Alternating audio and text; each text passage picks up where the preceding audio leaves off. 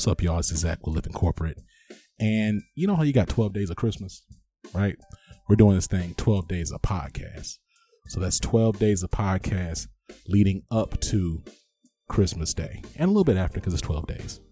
Really excited about this. Want to make sure that y'all hear some of the great content that we have in our vault from earlier this year that we didn't release because of timing or scheduling and coordination, but we're still really excited about it. So the next thing you're going to hear is a conversation that we had earlier this year. Really hope that you check it out and you enjoy it. And before we get there, we're going to tap in with Tristan.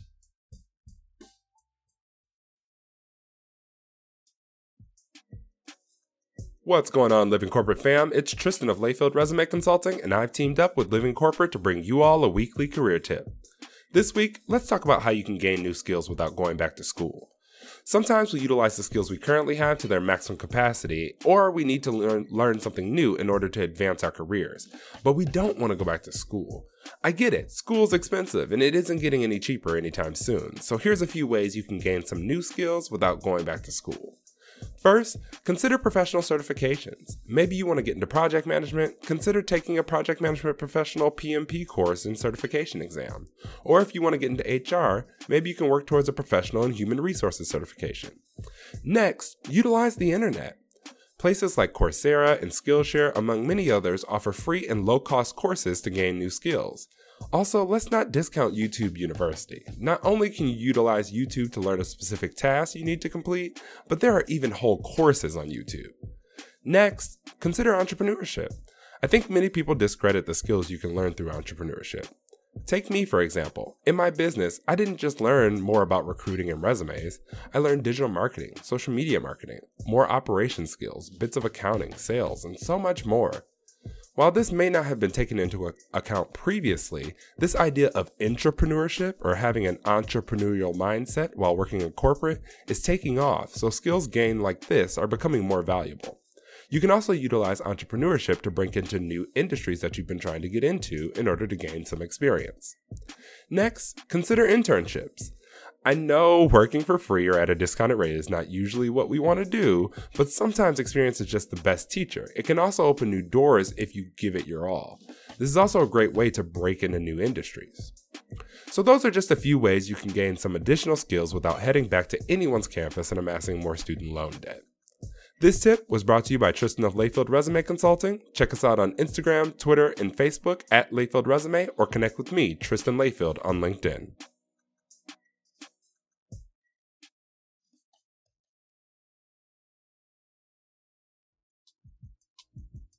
This week, we have Kenneth L. Johnson. Kenneth L. Johnson is the president of East Coast Executives. He's a diversity recruiter, TEDx Harlem organizer, and a TEDx speaker, a Forbes career coach, Google Learning Center NYC facilitator, host at the Career Seeker Show, and a host at the Urban League's Jobs Network. Now, look, I could read this whole extra long profile because he's been featured in Black Enterprise Magazine. I mean, he's been all over the place, right?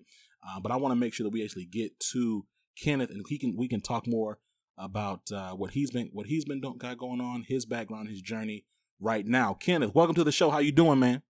Man, I'm good. I see I'm in the right place. I was listening to the intro. I'm like, all right, I'm in the right place. What I do. Now, look, I would be remiss to not ask, how are your friends and family and loved ones during this time? Man, you know what? I appreciate the consideration. It's been rough. You know, we're here in Harlem. So, you know, New York City is the epicenter of this thing right now. COVID is ravaging the residents of New York City. So we've had, you know, some losses close to us, family members of the team. I sit on a call every Monday with members of the New York Urban League. I'm the diversity recruitment consultant for the New York Urban League as well. And there hasn't been a week that's passed that someone on that team, and it's a team of 11 people, I believe, that someone hasn't lost a family member or a really close friend. So it's been a challenge, you know, internally, and also a challenge with some of our clients that we support. So, you know, prayers to everybody across the world, across the globe, right? Because this isn't just a New York thing or a U.S. thing. This is a global pandemic. So it's been rough, but we're here. So let's talk a little bit about it. Like I gave a bit of an intro, but I'd love to hear more about, for the folks who don't know you, share a little bit more about what you got going on, your profile, and what are you doing during this season? Exactly. Yeah. All right. So, I think you started out in the right place. I'm president of East Coast Executives. We're a diversity recruitment firm based out of Harlem, New York. So companies come to us when they're looking to add diverse talent to their recruitment pipelines. That's the foundation. Everything else kind of grew off of that, right? So I started my business back in '01. So I've been doing this for a minute, but it's always kind of what I knew I wanted to do. I just didn't know it existed, uh, but I knew what I wanted to do. I didn't know how to frame it. And when I finally was able to get a grasp on that, I was able to kind of move in the direction that I needed to move into. But everything else kind of came from the work that we do in that space. So the relationships with Forbes and the relationships with Google and the relationships with TEDx, all of that stuff came from the work we do as the diversity recruitment leader. And so let's talk about, like, it's interesting. Like, I want to learn more about how you were able to engage in all these different various spaces, right? So we got your TEDx, Forbes Career Code, like Google. Like, what did it look like to build this this network over time? Yeah, that's a really good question. And the only way I can explain it, Zach, and you know this because you're building it right now, it's the work, right? So the work and the relationships. When I was able to secure the Career Seekers show, it's a show we do out in Philly. That's the hometown. So it's a show we do out in Philly on 106.5 WPPM FM, and we brand it as your only source for career and job search information with a focus on diversity. When I got that, I was coming from a place of giving, right? They have a studio out there called Philly Cam, and I wanted to record some of my live workshops. I do some workshops in Philly with a place called Project Home. And basically they're designed to support people that are homeless with connecting with employment, right?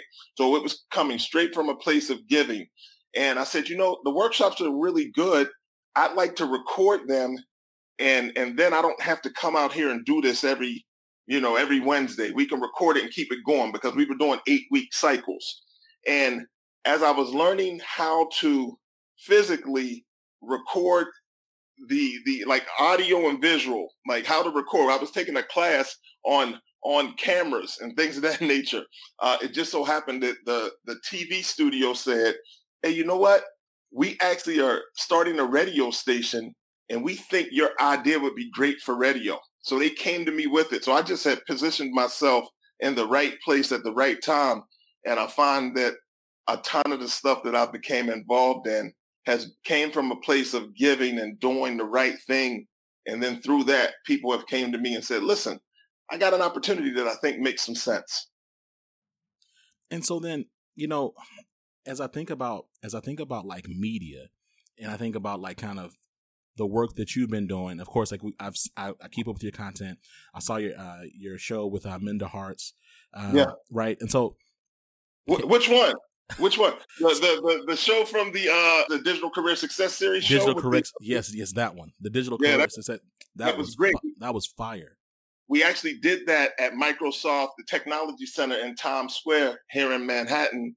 It was great because we did it during the New York Urban League Centennial Job Fair. I brought Minda in and we did a live Digital Career Success Series. Anybody that's listening that wants to see that can go to the UL Jobs Network YouTube channel. Great show. Let's talk a little bit more about COVID-19, right? And your space as executive recruitment and really kind of like in building representation up in this space. I'd love to know more about, as we look at this time, I'd love to know more about what does recruitment look like right now, particularly for Black and Brown executive leadership roles, considering the compression that we're seeing economically right now. Got you. So I've been thinking about this, and here's the thing. I'm going to try to answer this question as intelligently as possible because I want everyone to understand, as you had mentioned, this Memorial Day. So we're maybe 5 or 6 weeks in to this. I don't even want to say new normal because I don't know if we know what the new normal is going to look like, but we're 5 to 6 weeks in on, really being engulfed by this pandemic here in this country. right? So from a recruitment standpoint, we're making decisions based on what we believe things are going to look like in 2030 versus what they're going to look like in 2020. We just have to be proactive and kind of think it through and see how things might look moving forward. So for us, I think in a sense, as a diversity recruitment firm, I think we're at an advantage. And I don't know if I've ever been at an advantage in the 19 years that we've been in business. I don't know if we've ever been at an advantage, but right now I think there's a leveling of the playing field. And here's why I say this, Zach. Now, as people, I believe that companies are going to start embracing remote work a little more diligently, a little more, I think it's going to be the way people look at things, right? So from our perspective, if I have Zach, you're in Texas, right? That's right. What city? Houston, man. All right, so you're in Houston. Shout out to everybody out there. So traditionally, if I was recruiting someone for a job in New York City, I would typically, if the company wasn't doing relocation, I would have to pretty much stay with a candidate pool that's in the tri-state area primarily. Now I can honestly, hopefully, give Zach Nunn a call and say, hey, listen, you don't even have to move. I have an opportunity in New York City, and they're 100% comfortable with you working remotely, right? Yeah. So now I can really pitch you for a job as a diverse candidate, and you're not even in that city. Now, New York has a good representation of diversity, as Houston does, but how about the companies and cities that may not be as diverse, or simply cities where, and let's just be real for us, I'm talking about Black people, maybe cities where Black people prefer not to live, whatever they may be, for whatever reason. Now I can honestly recruit people from markets. I can recruit people from Atlanta. I can recruit people from Houston, and I can send them to cities that maybe they haven't looked at in the past, but because it's a remote opportunity and they may only need to travel to those cities a couple times a month at best, that's an option now. Right.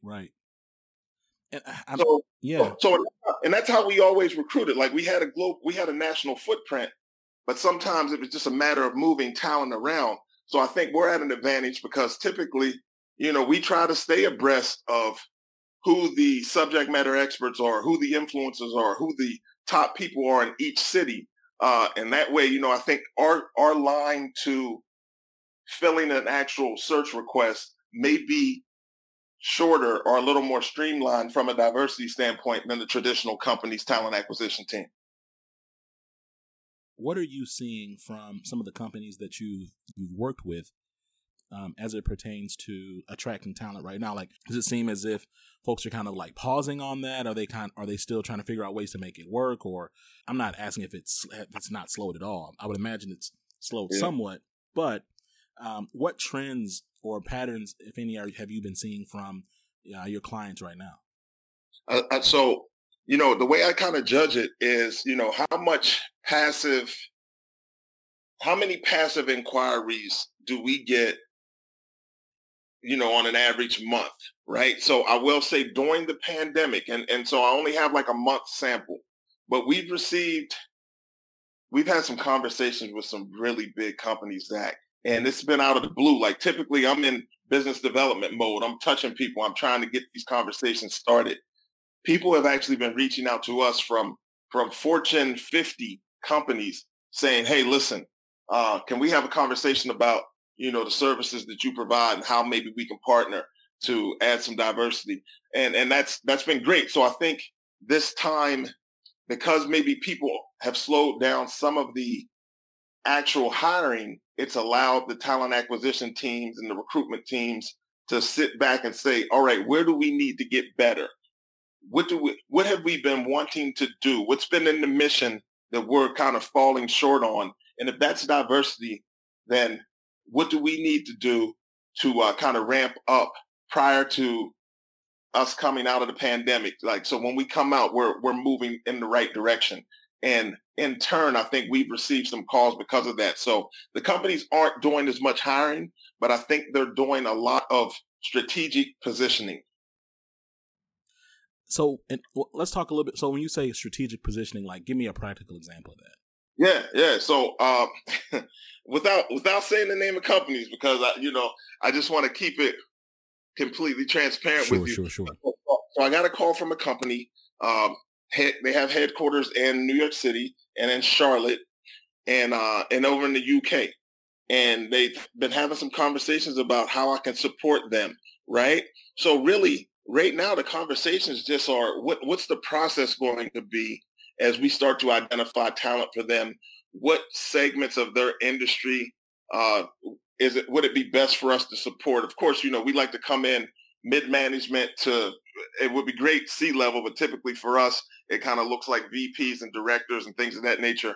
But where can we most add value, and how do we go about, setting up a strategy that'll allow us to just immediately run into seeing some of these candidates? Companies know that when we come out, a lot of people have shifted, and a lot of people will be maybe either looking for new opportunities or deciding that they want to transition, right, completely out of an industry. So the strategy involves kind of understanding what type of talent works best for that organization, and then is there a process that we need to go through here at East Coast Executives to identify it and present it?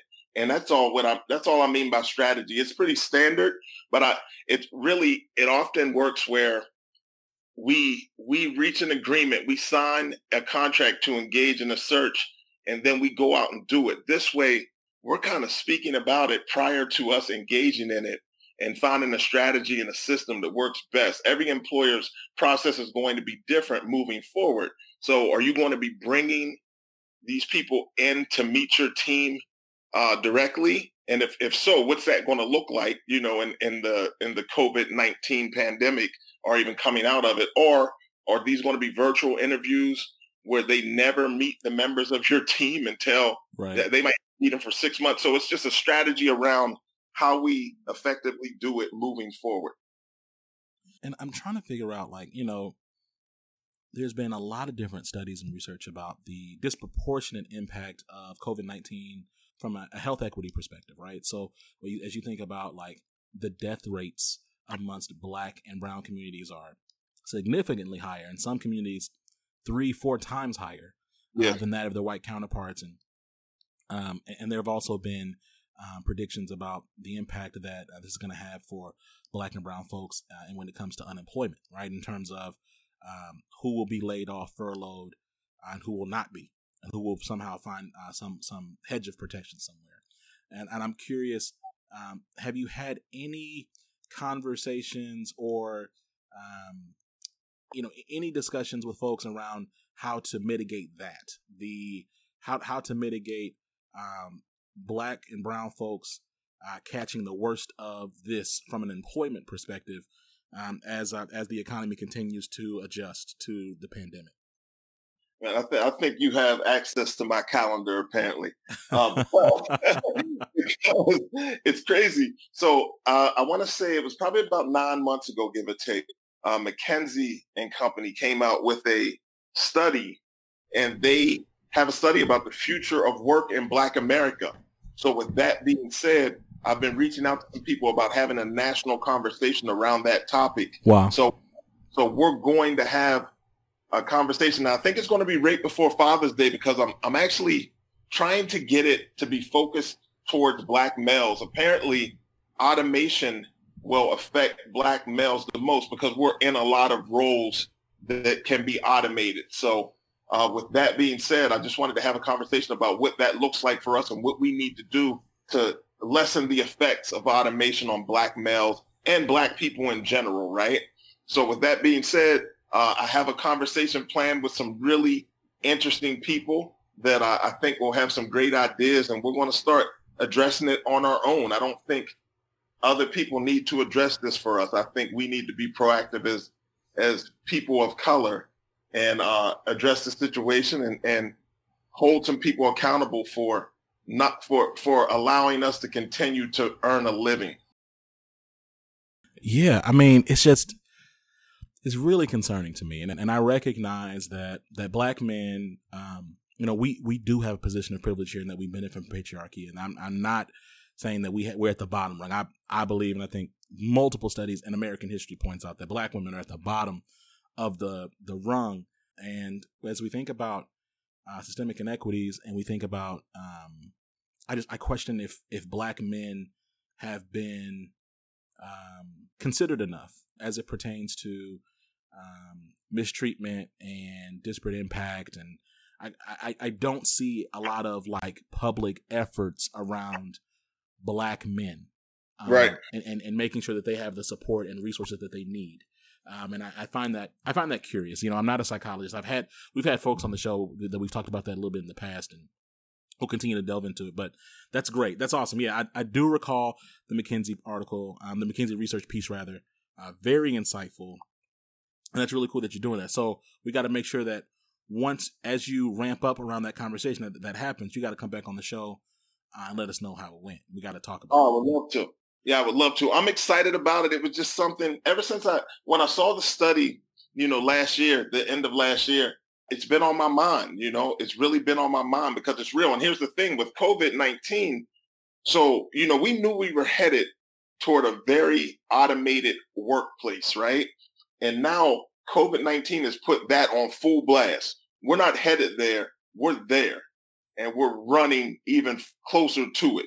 So what people thought was going to be the norm in 2030 might be the norm in 2022. So I think we really have some serious conversations. I don't want to hold you too long, but I'm curious about, you said you had some clients and some folks y'all have had some conversations. What are some of your biggest points of advice for those who are in the middle of a job search right now, or those who are considering to look elsewhere, considering the climate today? Sure. So here's the thing. More than ever, I think the advice we typically share, and we do a class at the Grow with Google Learning Center here in New York City on job search networking. And I think it's more important now than ever. Zach, just naturally. So you're out here, and I know you've had some family changes and things of that nature, but you've consistently reached out and said, hey, I know this is going on, but I'm committed to getting this done. And my commitment to being here because of the importance of your platform, I love your platform. And I just, I want to add value. And I think it's a great place for me to kind of share pieces of my story. But here's the thing with people that are in a job search or looking to transition now, there are so many people that are taking this time as time off.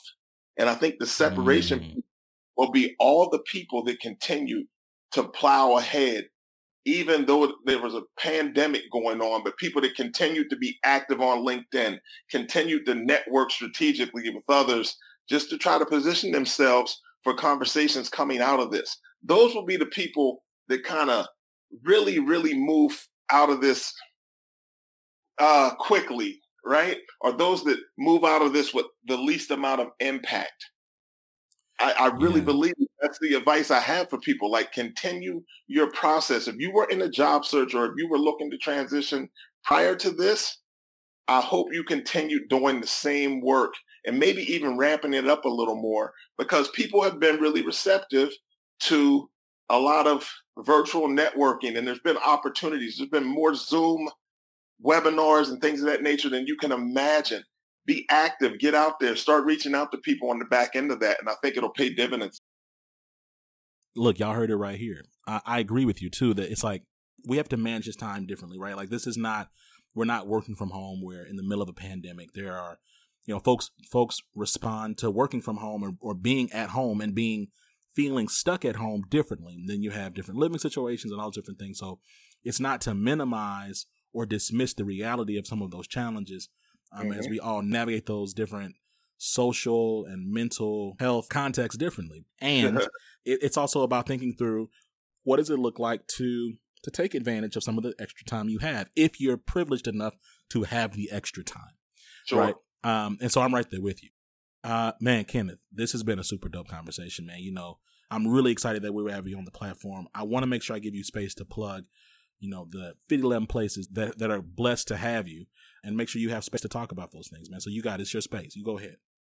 Now, listen, man, again, I just think that, you're doing a great job with the platform, you and your team. Kudos to you guys.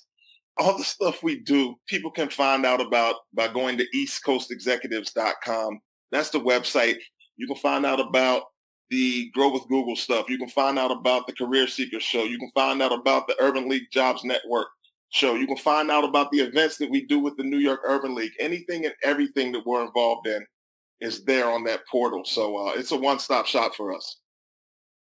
That's incredible. Y'all, this has been Living Corporate, okay?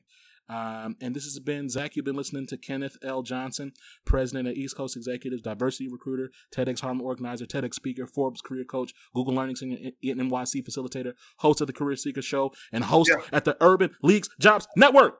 That's right. I'm turning up at the end. What's up? I got one more thing. What's up?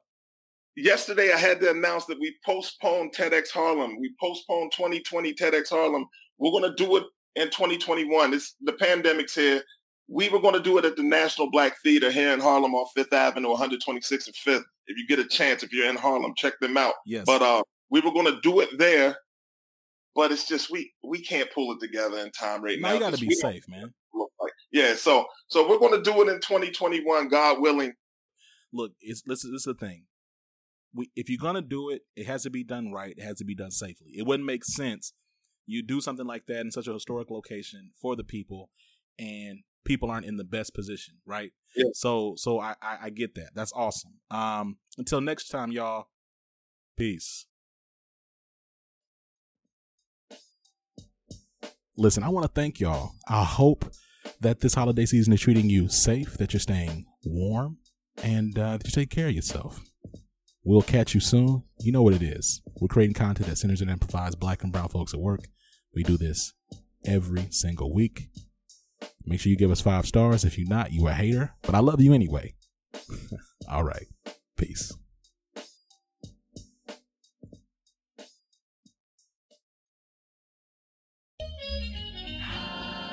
Living Corporate is a podcast by Living Corporate LLC.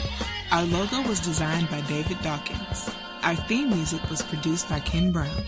Additional music production by Antoine Franklin for Musical Elevation. Post-production is handled by Jeremy Jackson. Got a topic suggestion? Email us at livingcorporatepodcast@gmail.com. You can find us online on Twitter, Facebook, Instagram, and living-corporate.com. Thanks for listening. Stay tuned.